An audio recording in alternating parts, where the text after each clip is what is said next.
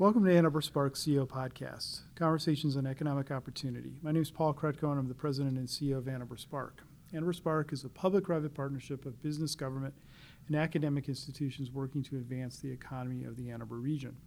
Welcome to our series of conversations with key leaders from those sectors.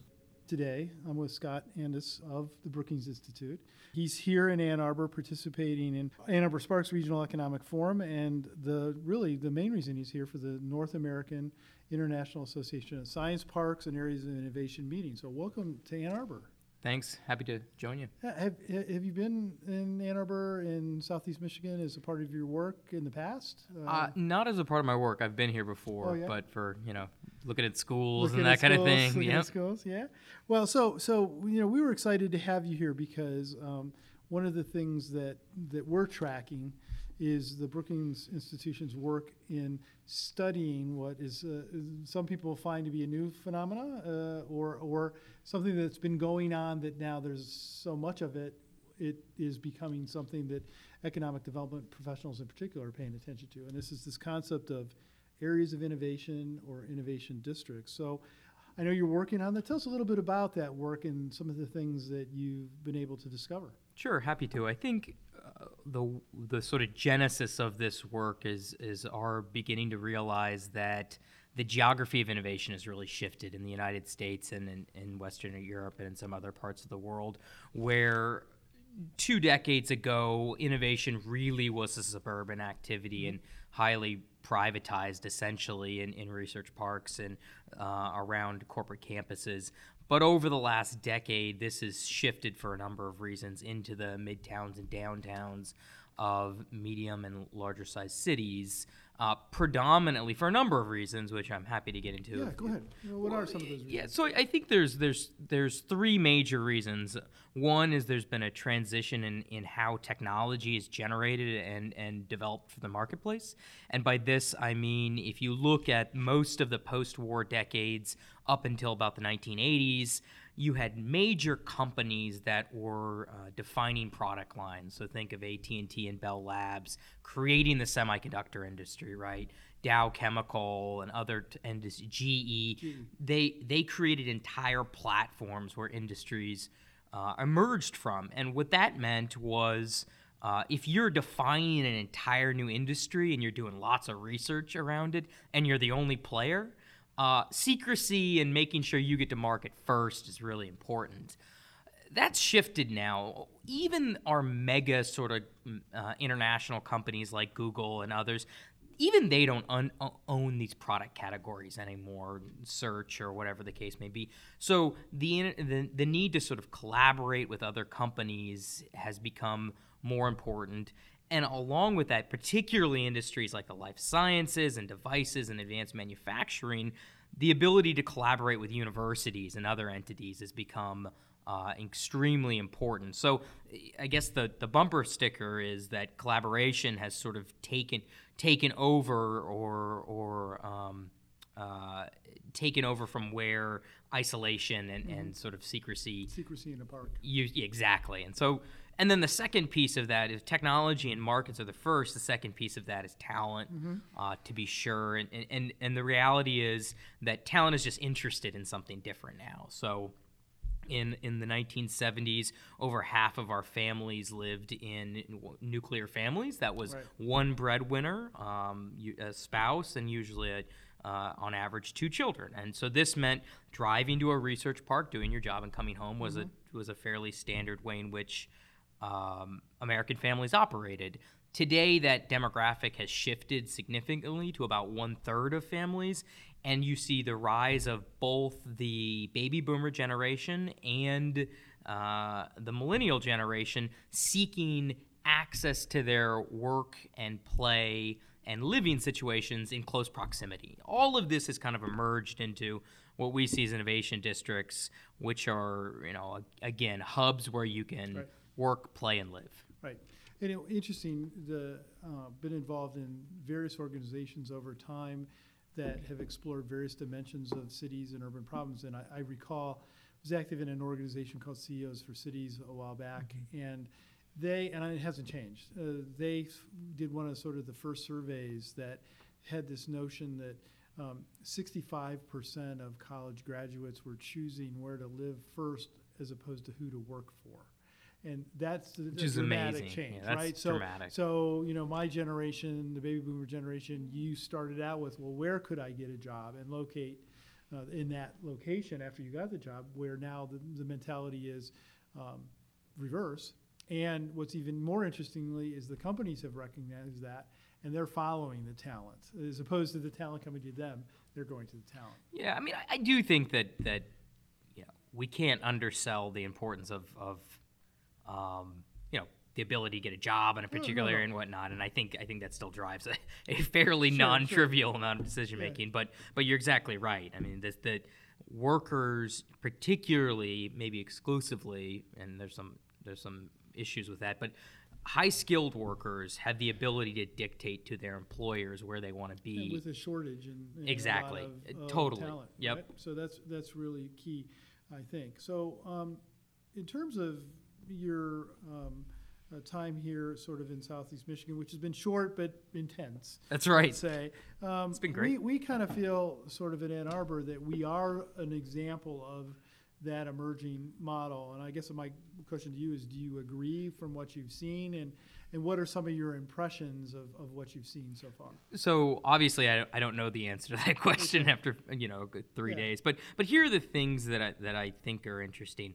One, I definitely think in our work and others' work, there's been college towns, quote unquote, are understudied. They have critical and necessary assets, obviously an anchor institution. They often have, simply to meet their student population's need, a right blend of amenities that are of interest.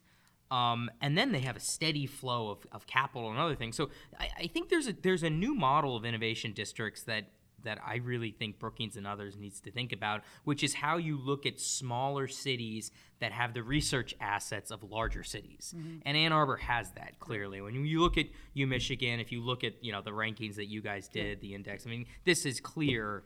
And our perspective is research is feedstock, right? So this is it's a necessary starting position in the innovation economy.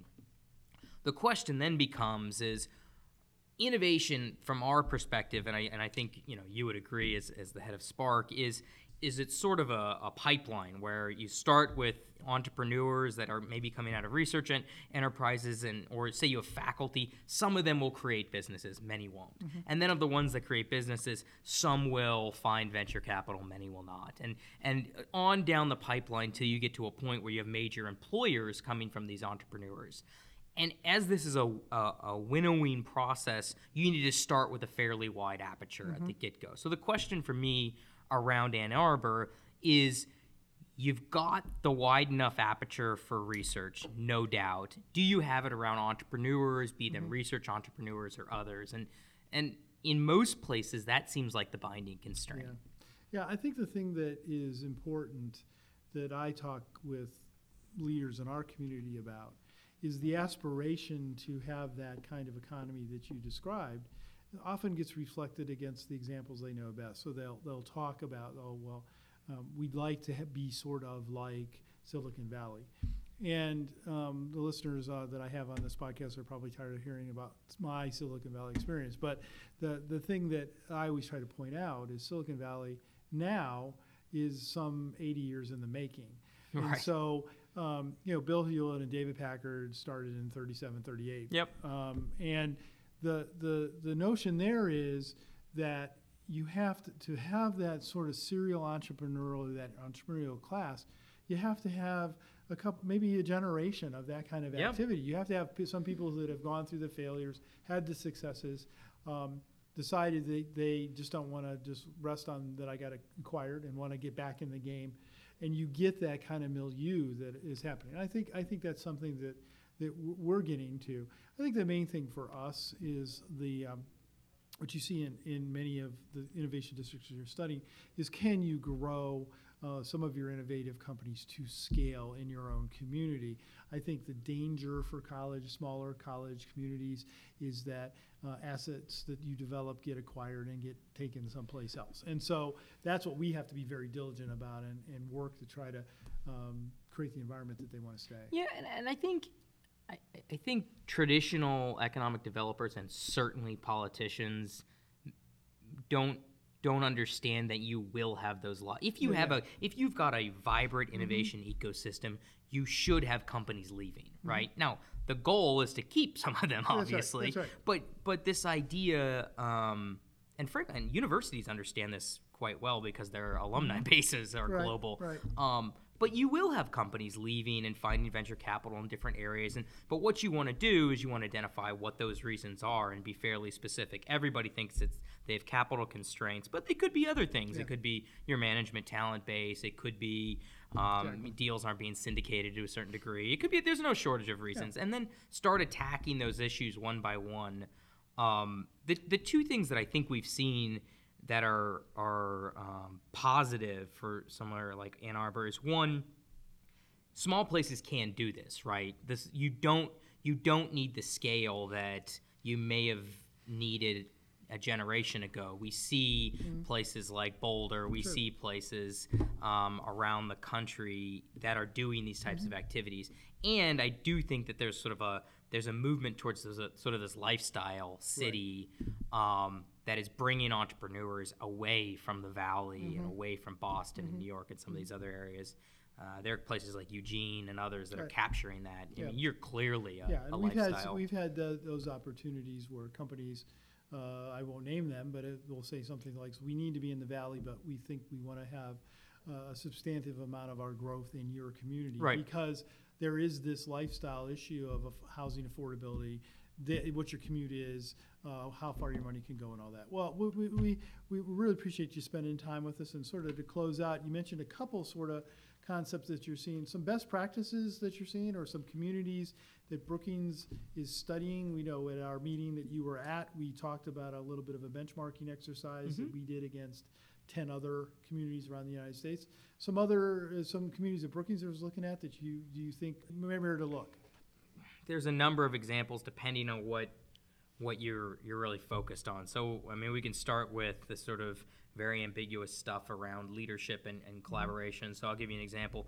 Chattanooga, it's a city that does not have a major research university. It does not have the assets that you have. It's perhaps similarly sized, but the one thing that it does have is it has a highly coordinated leadership class that got together with the public utility, created essentially 1 gigabit broadband connectivity for its residents and small businesses, and went to town on this. They get published in the New York Times about this, and everyone's marching to the beat of the same drum. I went to Chattanooga about a year ago, and in 20 hours met the mayor and everyone else who was sort of running the show, and everyone sort of agreed. And then parlayed that highly specific asset, that municipal broadband, into something that really mattered. They signed a contract with Oak Ridge National Lab, $1.3 billion research facility in East Tennessee, et cetera, et cetera, et cetera. Now, are they at the point where this is driving real employment growth? I don't know, but it is an example of a place that has, frankly, a lot less than you have. But because there's a coordinated effort, they're kind of getting things done. They're maximizing their potential to some extent. That's exactly right. Yeah, Yep. I know you're spending a lot of time, and you've talked a little bit about it with us in Oklahoma City. Yep. You're seeing some energy there. And but that may sound pun-like because I think what they're focusing in is on some energy issues. But well, so that's a great example. Maybe let me take 60 to 90 seconds to talk about Oklahoma City.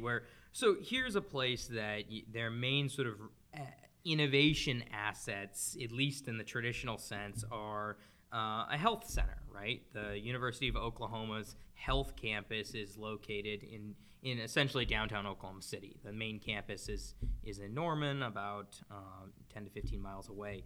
However, the regional economy is based on energy, right? Oil and gas. And so we've worked with them to think about how you can find bridging technologies where you can build both of the sectors at the same time and then articulate yourself as a leader in those areas. And so one thing that they've done that didn't require funding, it didn't require organizational structures, is they got 5 people around a table that were from the university, the sort of the research facilities, and the private companies to say, let's make a list of 5 technologies that intersect all of our major industries. So they came up with robotics, they came up with big data, they came up with imaging technologies, and what's called fluid flow dynamics. Doesn't matter how you push the liquid through either a rock or a body, right?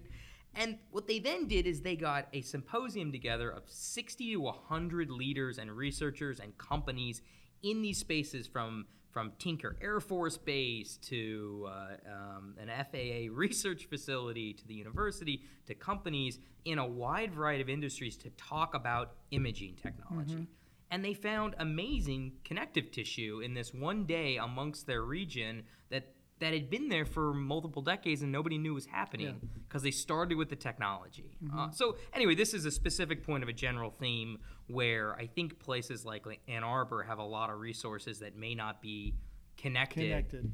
And finding ways of getting at that could be really valuable. Well, that's super. Well, Scott, I really thank you for taking some time. This has been a busy agenda for you here the last couple of days. We really enjoyed meeting you and talking with you and learning more about what Brookings is doing in this area, and look forward to working with you in the future. Great. Thanks. And I want to thank our audience for listening and learning more about those leaders and organizations who are working hard to create the Ann Arbor region's economic future. These conversations are brought to you by Ann Arbor Spark. Ann Arbor Spark is a public-private partnership of business, government, and academic institutions working to advance the economy of the Ann Arbor region.